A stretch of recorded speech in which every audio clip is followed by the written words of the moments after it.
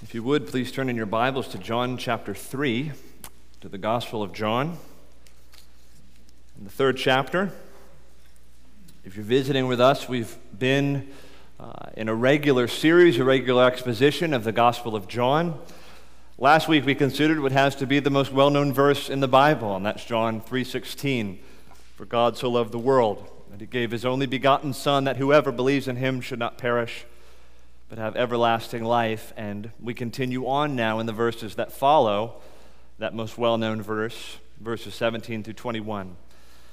So let me ask that we read together. John 3, we'll begin in verse 16 and read on through verse 21. Please follow along as I read. For God so loved the world that he gave his only Son, that whoever believes in him should not perish, but have eternal life. For God did not send his Son into the world to condemn the world, but in order that the world might be saved through him. Whoever believes in him is not condemned, but whoever does not believe is condemned already, because he has not believed in the name of the only Son of God. And this is the judgment. The light has come into the world, and people loved the darkness rather than the light, because their works were evil. For everyone who does wicked things hates the light, and does not come to the light, lest his work should be exposed. But whoever does what is true comes to the light, so that it may be clearly seen that his works have been carried out in God. Let's pray once more together.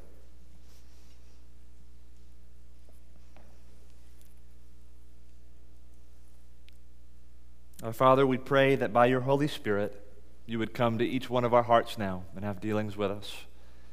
As your word is open before us, and as we consider the life-giving truth that it brings to us, would you breathe new life into us? And would you please come and relate to us, commune with us, and open up our minds and our hearts to understand your word and to apply it to our lives. We're asking for help.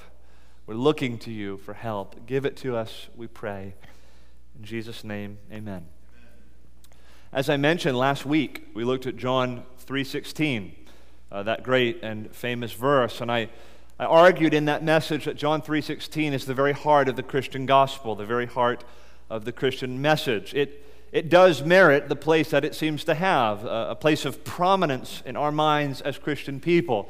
Every child should memorize John 3:16. Every Christian should make John 3:16 a part of their presentation of the gospel. It's so essential to the Christian faith and to the Christian message. And last week I tried to open up that one verse under three main headings. We considered that in John 3:16 we first have revealed to us a great love of God that is shown to the world, and it's not expressed only in that the world is so vast a realm and full of so many, however many millions and billions of people. But the emphasis in John's usage of that word world is not so much to convey the bigness of the world as much as it is the badness of the world. God came to so unworthy an object as the world that created order and active rebellion against God. A world full of sinners, people who had rebelled against God and were alienated from him. And it's upon those people, that most unworthy object, that God sets his love. And in that, the greatness of God's love is shown. The second point that I brought in that message was to emphasize in John 3:16 the costly gift that God's love came to expression in the giving of his own dear Son. His Son who, John tells us earlier in John chapter 1, verse 18, was in the bosom of the Father, or at the Father's right hand with him in the beginning. He was in a place of intimacy with the Father. Later on in John 10, verse 30, Jesus will say, I and the Father are one. He says in his high priestly prayer in John 17, the Father is in me and I am in the Father. In other words, the Son was in this place of intimacy with God the Father. And yet it's this very one that God sends into the world to be beaten and scourged and to suffer on a cross outside the city in a place called the Skull, to suffer the wrath of God, the penalty and punishment due to sins of all those who would believe on Jesus Christ. It's a costly gift. It's a marvelous expression of the love of God.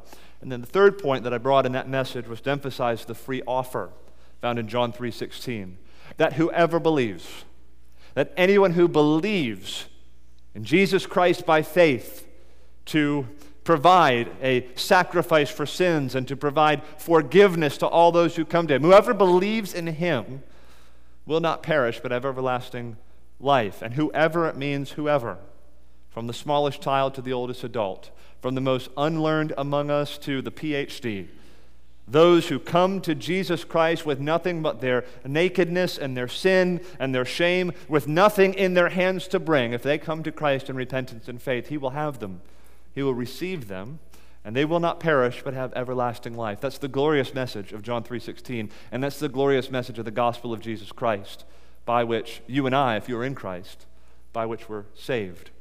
Now this morning I want to thread that needle a little further in the verses that come afterwards, verses 17 through 21. And I want to open up these verses by asking four simple questions this morning. Okay, four questions of the text, verses 17 through 21. And the first question this morning is this: why did Jesus come into the world? Why did Jesus come into the world? And the answer is given to us explicitly in verse 17. Why did Jesus come into the world? John 3, verse 17 says this: "For God did not send his Son into the world to condemn the world, but in order that the world might be saved through him." In other words, God sent his Son into the world on a rescue mission. He came into the world to save people from their sins. It wasn't principally a mission that was meant to effect condemnation for people, but salvation for people who believe upon his name. Three things I want us to see about this mission. First of all, the origin of the mission. The mission had its origins in the love of God. We saw that back up in verse 16. The mission of Christ coming into the world for the salvation of sinners was motivated by the love that existed in the Godhead, and principally in this text, the love of the Father. And it's at this point I want to remind us of what I consider a really important point that we're meant to see in these verses that came out last week. That is that in the gospel and in this rescue mission of Christ coming into the world and dying for the sins of his people, Jesus Christ, the Son of God, is not making us lovable to God. Rather, he comes in consequence of the love of God. I think we sometimes have this notion that, well, the Son, the Lord Jesus, he's the loving one in the member of the Trinity. He's our friend. He's the one who comes to us and helps us and loves us and makes a way of salvation for us. And God the Father is sort of here with folded arms, and he needs to be pacified and appeased. And to some degree, that's true. Jesus does satisfy the wrath of God. But never forget this. The gospel of Jesus Christ, the incarnation of the Son and his death on the cross, had its origins in the love of God. Remember the quote from Ryle last week, J.C. Ryle, the great bishop of Liverpool? He said this, that to suggest that the Lord Jesus comes to make us lovable to God is wretched theology indeed. But to say that he comes precisely in consequence of God's love is nothing other than scriptural truth. We need to see that. We have to get away from this notion that Jesus is my friend, he's the God I go to, he's the member of the Trinity I approach, and he makes me lovable to God. He gives me the access to God. To some degree, he does give us access to God. But remember, the Father loves you, so much so that he sent his Son into the world to die for the sins of his people. So the origin of the mission is in the love of God. Secondly, the substance of the mission, or the content of the mission. What is the mission itself? Well, the mission would involve the incarnation and the death and the resurrection of the Son of God for sinners. This is the mission. This is why Jesus Christ came into the world. It wasn't principally to condemn the world, but that the world through him might be saved. And how will they be saved? By the Son coming into the world, living a perfect, sinless life, going to the cross to suffer the penalty and punishment due to our sins, and rising from the dead in triumph over death and sin. That's how we become saved. That's the substance of this mission that the Son is on. Salvation comes through nothing less than the incarnation, death, and resurrection of the Son of God. And thirdly, to notice about this mission that the Son is on, notice the accomplishment of the mission or the achievement of the mission. What was the result of the work of Jesus Christ? Well, the mission results ultimately in salvation and eternal life for all those who believe on Jesus Christ in repentance and faith. That's the achievement, the accomplishment of this mission. God sent His Son into the world that people might be saved through Him, and people are saved through Him. Salvation is accomplished in the blood of Christ.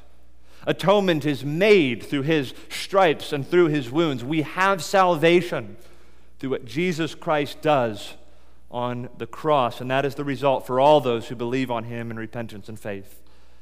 So the origins of the mission are in the love of God. The substance of the mission is the incarnation, death, and resurrection of the Son. And the accomplishment of the mission is salvation to all those who believe in Jesus Christ in repentance and faith. So here's the first question. Why did Jesus Christ come into the world? He came on a rescue mission to save sinners. Which means, and the text does say this, He did not come into the world to effect condemnation for sinners.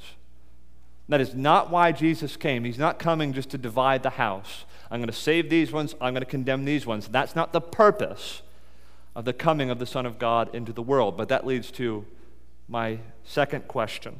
Second question. The first was, why did Jesus come into the world? Second question this morning. What did Jesus find when He came into the world? What did Jesus find when He came into the world? And by my structuring of that question, I don't mean that Jesus learned something new about the world that He didn't know already. So if I randomly turned up at your house this afternoon, and I walked in, you were getting ready for lunch, and I found that you were having pot roast for lunch. Well, that would be new information for me. I would have learned something I didn't know before. I found that you're having pot roast for lunch, okay? That's not the way the language is used here in my question. It's not that Jesus learned new information about human beings that He didn't know before. Now, as an aside, Jesus did learn some things when He came into the world. The Scripture speaks of Him learning obedience and gaining experience as a human being that makes Him able to be our high priest in some ways. But that's not the way I'm using the language here. Jesus already knew mankind thoroughly.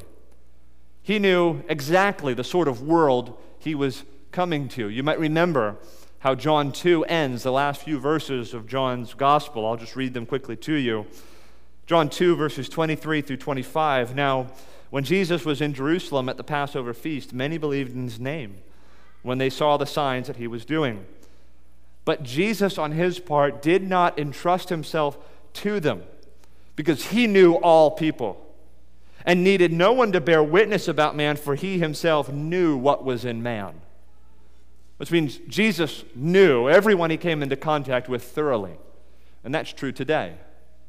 Jesus knows you better than you know yourself. Whether you're a Christian or not, Jesus knows your heart exactly. He knows the number of hairs on your head. He knows precisely how many breaths you're going to take before you die.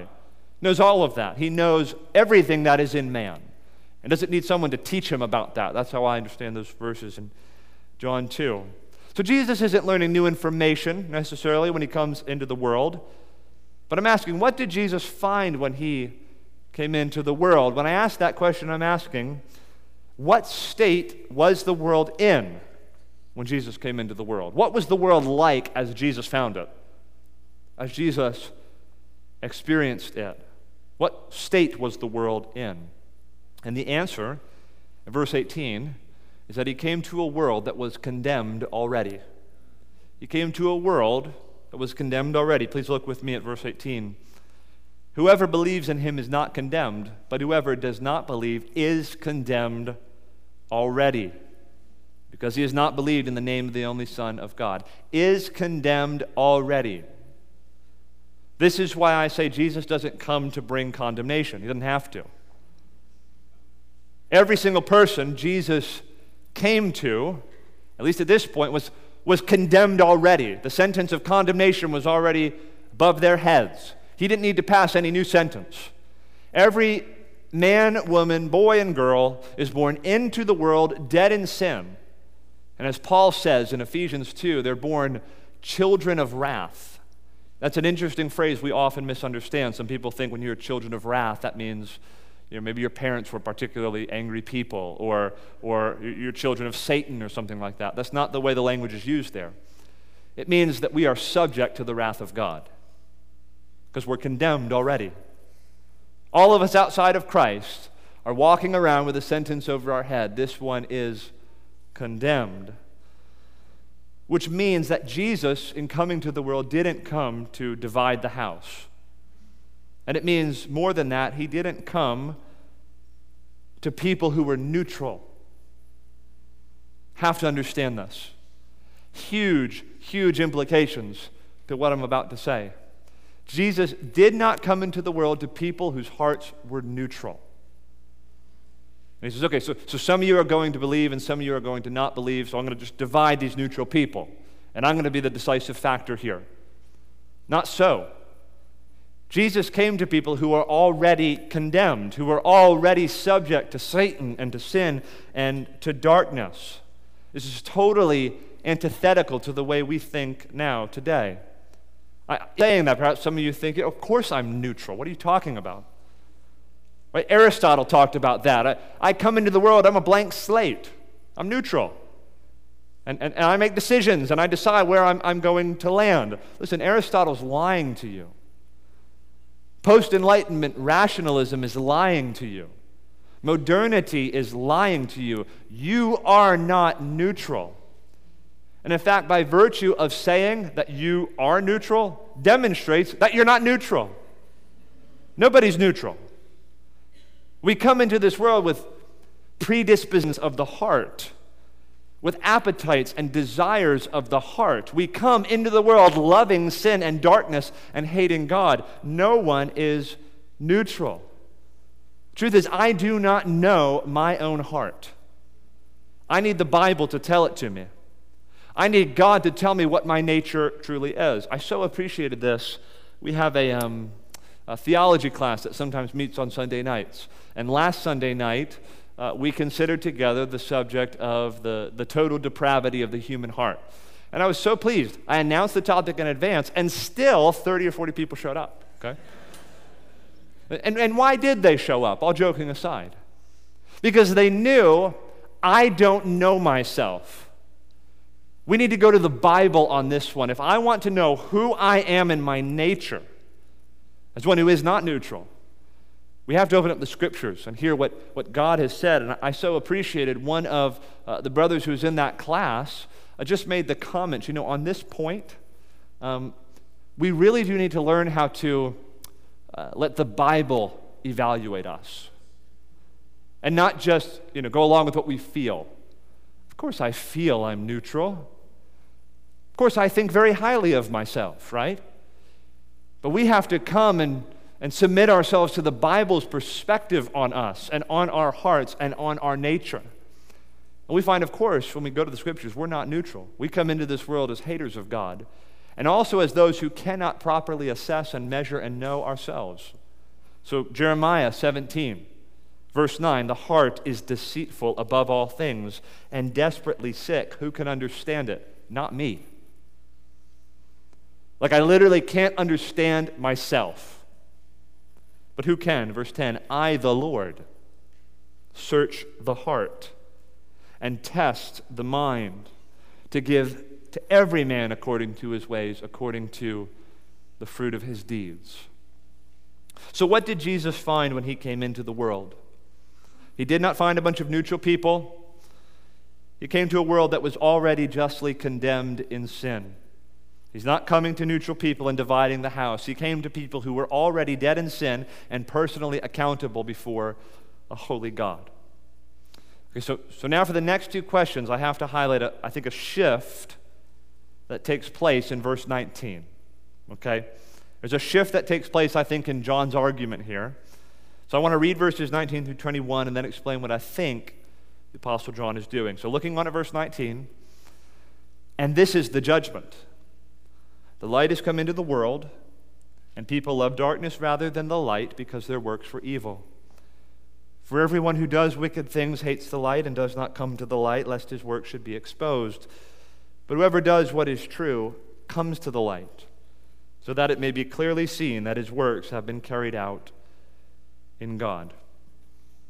I think John understands there to be a fundamental distinction between people.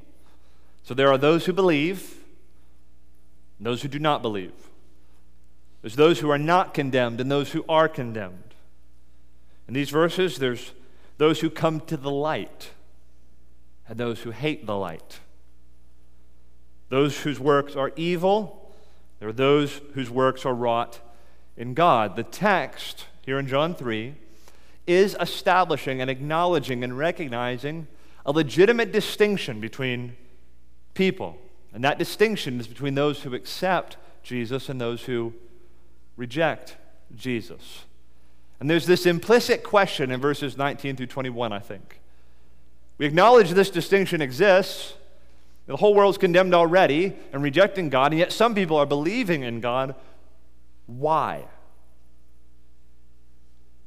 That's what I think John's getting into in verses 19 through 21. Why is there this distinction? He's getting at the inner workings of unbelief and the inner workings of faith. Why do some people reject Jesus? Why do they? I know they're doing it, but why do they? He's getting at the inner workings of the thing. And why do some people believe on Jesus Christ? And indeed, those are my next two questions, my final two questions. So the third question I want to ask, we considered already, why did Jesus come into the world? To save sinners. What did Jesus find when he came into the world? It's a world that was condemned already. Now thirdly, why do people reject Jesus? We know they reject Jesus. Some of you have and are even now rejecting Jesus. Why do people reject Jesus? A young girl came up to me at the conclusion of last week's sermon. We talked about the free offer of the gospel. She asked a very simple, innocent question. If it's a free offer, and you have two choices, perish or have eternal life in paradise forever with Jesus, why don't they accept the free offer? Like, I don't get it. Why are people rejecting Jesus? That doesn't make sense to me, okay? Young lady, you know who you are. I'm going to try to answer your question now, okay? Why do some people reject this free offer? Why do some people reject Jesus Christ, the Son of God? The answer is found in verses 19 and 20. This is the judgment. I think we should understand judgment as the ruling.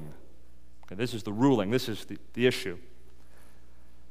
That light has come into the world, and people loved darkness rather than the light, because their works were evil. For everyone who does wicked things hates the light and does not come to the light, lest his work should be exposed. First things first, light has come into the world. What's light? Light is not some kind of like common grace or some voice of conscience in the human soul. Light, in John's usage, is specifically Jesus Christ. Light has come into, Christ has come into the world. We saw that in John 1, right? In the beginning was the Word, that's Jesus. The Word was with God. The Word was with God. He was in the beginning with God. All things were made through him, and without him was not anything made that was made. In him was life, and the life was the light of men. So the Word, the life, the light, that's Jesus. Verse 9 goes on to say in chapter 1, the true light, Jesus, which gives light to everyone, was coming into the world. And now in John 3, we're reading, the light has come into the world. Jesus will go on to say later in John 8, verse 12, I am the light of the world. He who believes in me will not walk in darkness, but will have the light of light. So Jesus is the light. And then verse 19 goes on to say, light has come into the world, and people loved the darkness rather than the light. They loved darkness more than Jesus, okay, who is the light, because their works were evil. For everyone who does wicked things hates the light and does not come to the light, come to Jesus, lest his work should be exposed. So people see the light. It's here. They see it. But they respond negatively to the light. It's not that light is lacking. It's that light is hated. and darkness is loved. Light threatens something precious to me. There's a something I love, and that I love greater than the light. They have a love for darkness, a love for that which is antithetical to the light. And so the light comes, and that which I love as a sinner is threatened by the light. See, there's a love I have for something that outstrips any interest I have in the light. Like, I want darkness. That's where my heart is pointing. That's what it's toward. That's what I love. And here comes light, and light crowds out darkness, and it means I can't have darkness. So I hate the light because it threatens what I love, which introduces a tremendously important point. And that is that sin and rebellion is ultimately a matter of the affections. My sin, your sin, is ultimately a matter of the affections. What's the problem with the human heart? It's that the human heart loves darkness and hates the light. It's a matter of love. What do I want? What do I crave? What do I desire? What do I love? Is it light or is it darkness? The human heart is born into the world loving sin and darkness. Sin, listen, this is so important. This is the Bible's perspective on human sin and human will. Sin is a matter of love and of preference and of misplaced affection. It's one of the best definitions I can give for sin. The preference for anything over God. I don't want him, I want this. And I don't want him because he threatens this thing that I want more. Be it sex, be it money, be it pride, be it fame, the approbation of man, self-pity, self-esteem, whatever it is. I want that. And if he's threatening that, this wins out. It's a matter of preference, preferring this over the light. One famous preacher has said that hate and love are not decisions. Hate and love, what I hate and what I love, they're not decisions of the will. They are profound, controlling preferences of the palate of the soul. The decisions I make are not ultimately a matter of sort of just a rational reckoning of the arguments. They're a matter of taste. They're a matter of wanting something, loving something. Listen, your heart naturally has taste buds. Has taste buds. Things my heart prefers, my heart wants, my heart craves when I come into this world. The human heart loves darkness. It's a taste of darkness, and I love that. That tastes good. Oh, pride tastes good.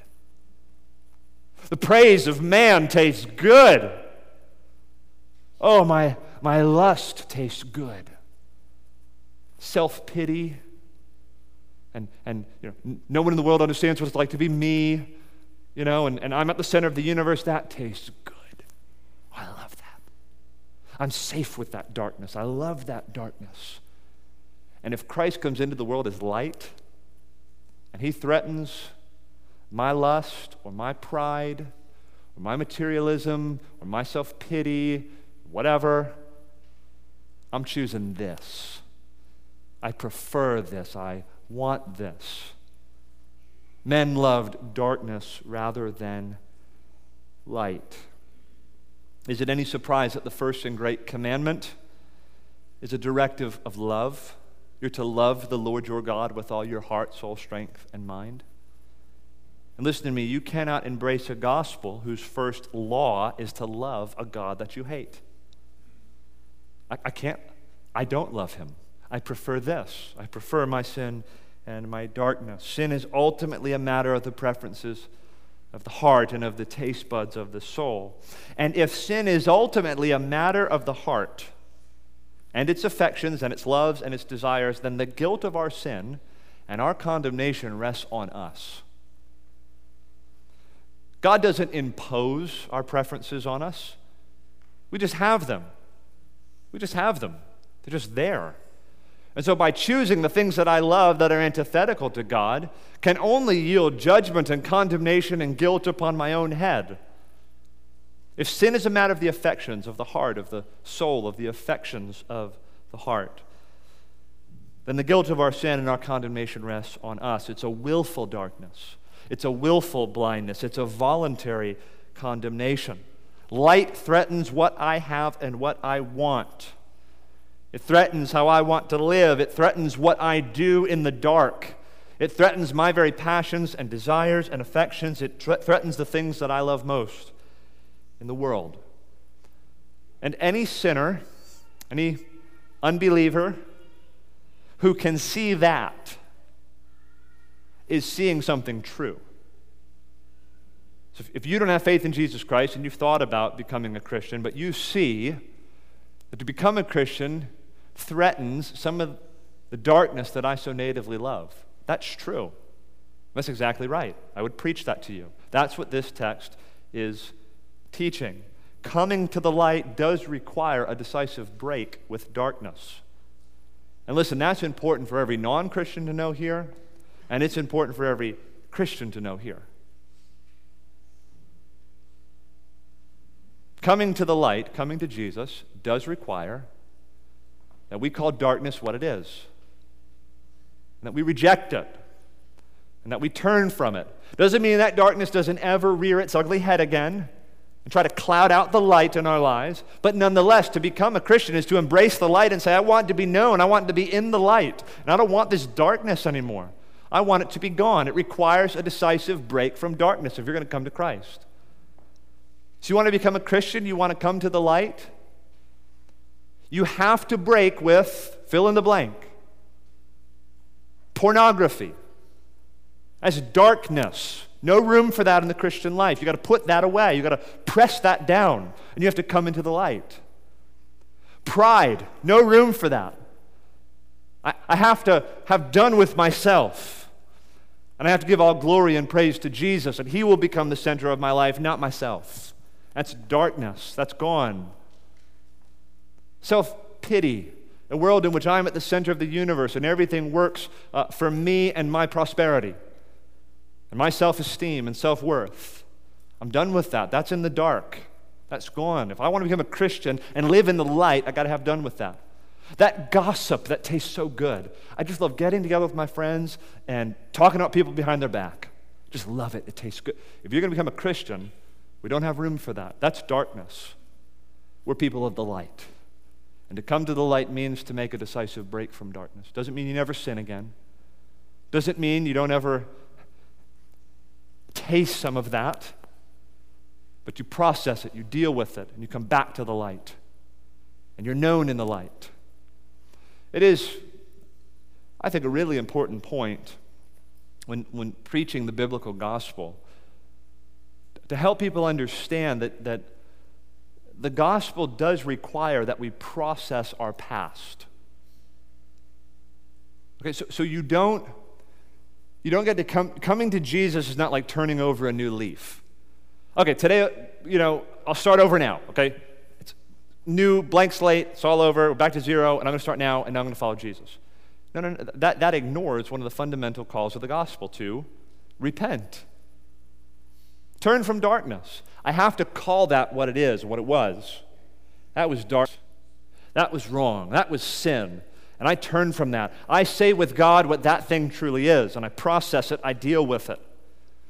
And I've come to the light now. That's faith. Repentance is leaving darkness. Faith is coming to the light. Sin is ultimately a matter of the affections of the heart. And that is why people reject Jesus. He threatens the very thing they love. If I'm going to come to Jesus, I can't have this anymore. I will have to break from this. And it just tastes too good. And I want that more than I want this. And to that young girl, that's what I would want to say to you. People do not come to Jesus. They reject Jesus because He threatens the things that they love. But now, fourthly and finally, fourth question I wish for us to ask of the text. Why did Jesus come into the world? To save sinners. What did Jesus find when he came into the world? A world that was condemned already. Why do people reject Jesus? Because they want darkness rather than light. Which leads to what I think is a more problematic question. Why do some people accept Jesus? Plainly, they're doing it. Millions and millions of people have done that throughout the ages. Why are people coming to faith in Jesus Christ? If they're born into the world condemned already, and they love darkness rather than light, I mean, I got a human heart just like anyone else, and yet I'm a believer in Jesus. How did that happen? Okay, why do some people accept Jesus? I think the answer comes in verse 21. Okay? But whoever does what is true comes to the light, so that it may be clearly seen that his works have been carried out in God. This is a really clunky phrase in English. It's a somewhat peculiar phrase. So let's try to break it down together.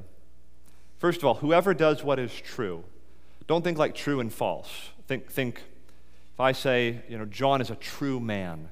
He's an upright man. He does the right thing. Okay? So when it says whoever does what is true, it means whoever does what's right, which I think is to believe on Jesus, to come into the light. Whoever does what is true comes to the light, who is Jesus. Then it says essentially, those who come to Jesus come to the light, those who believe in Jesus. It may be clearly seen that his works have been, what does your translation say? Carried out in God. That's how the ESV has it. That his works have been carried out in God. Okay, a little bit of Greek here. The Greek word translated works in verse 21. His works, okay? And the Greek word translated carry out or wrought or whatever your translation has come from the same root word in Greek. So literally it says, but whoever does what is true comes to the light, so that it may be clearly seen that his works have been worked in God. The work is coming to the light and believing on Jesus. And that work is worked in God. In other words, God's the one who's bringing about the work. So I understand verse 21 to mean that belief in Christ, coming to Jesus, coming to the light, placing faith in Christ, has its origins in something God does. Because remember, we're not neutral. We're haters of God and lovers of sin and darkness. And if those affections and desires are going to change, surely God must do something. God must bring about some sort of change, some sort of inward renovation and renewal. And I think that's what verse 21 is saying. That work of coming to Jesus and embracing him and believing on him and coming into the light, that's worked out in God. That's something God brings about. That's something God has to do. The difference between the lover of the light and the hater of the light is not that the lover of the light is some sort of superior person. It's not, man, I just had the wherewithal. I made a good choice. My cousin who's outside of Christ, he loves darkness, but I love the light. No, that's not how it happened. The reason some people are lovers of the light and others are haters of the light is that those who are lovers of the light have been made so by God himself. God changes our appetites. God changes the taste buds of the soul. So now where that which was once tasted so sweet to me, that's bitter on my renewed and changed and transformed tongue.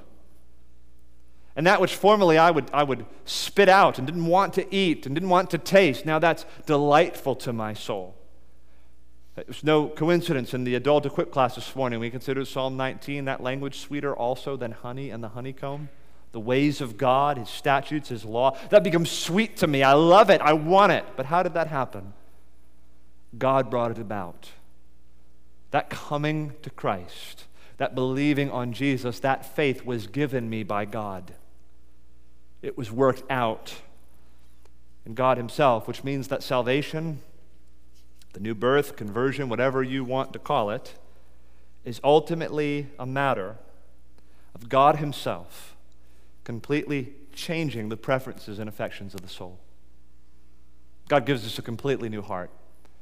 that now rejects darkness and loves the light. So you have faith today? Where did that come from? You have come to the light and rejected darkness. How did that happen?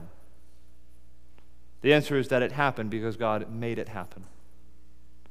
Why do I believe today, and why will I believe tomorrow? Because God has begun a work in me that He's going to complete. Why do I, as one who used to hate God, now love Him? Because God did something. God gave the gift of faith. God gave the new birth. God brought about a change, which means the guilt of our sin and our condemnation ultimately lies in the heart of man, as we've seen. But salvation and faith are all the result of God's grace and God's work within us.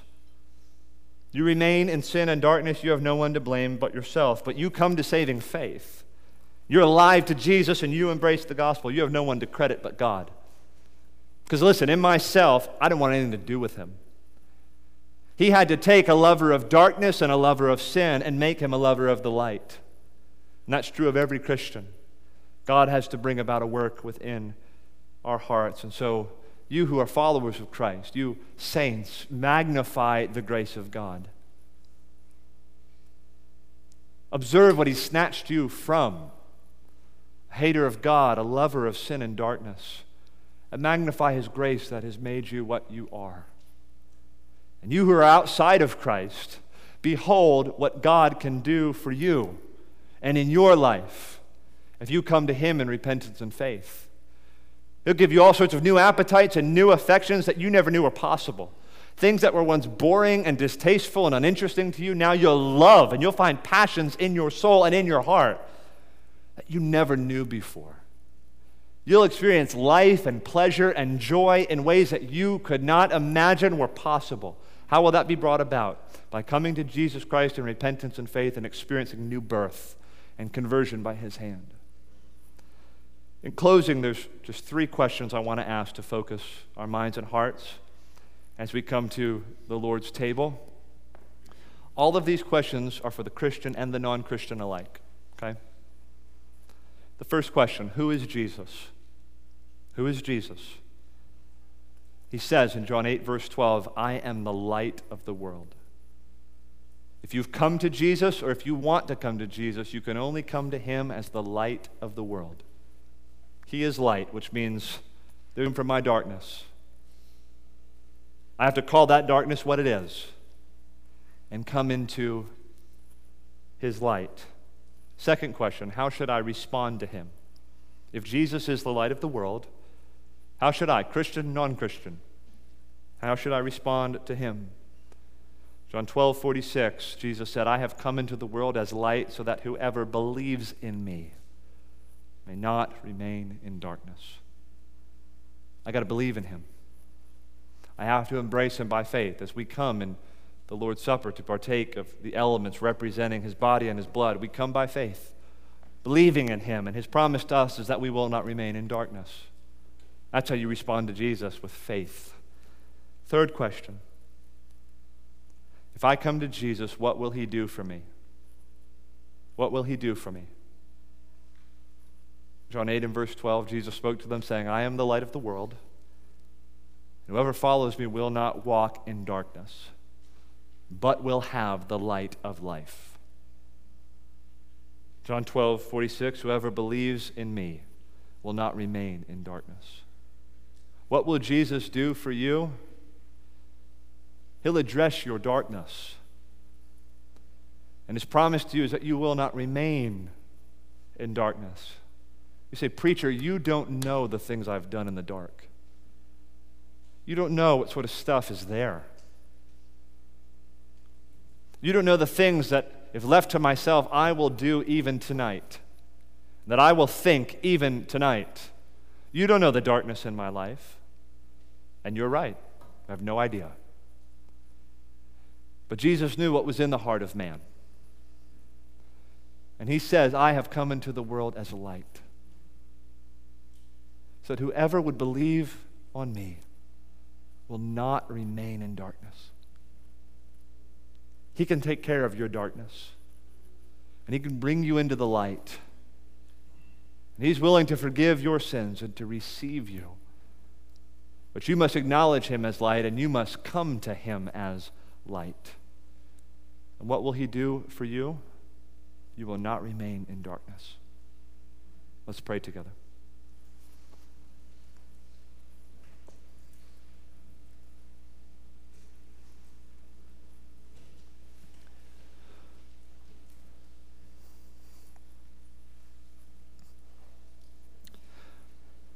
Jesus, we come to you now as light. And we come to you asking you to do those things which only you can do for us.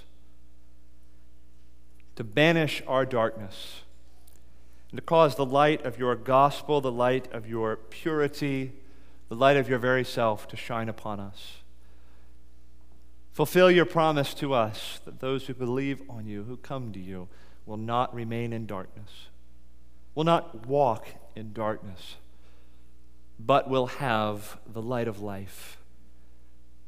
We come to you for these things, for light, for life, for salvation, for forgiveness, for an escape from all of our sin and all of our shame and all of our darkness and the condemnation that would hang over our heads if we were outside of Christ.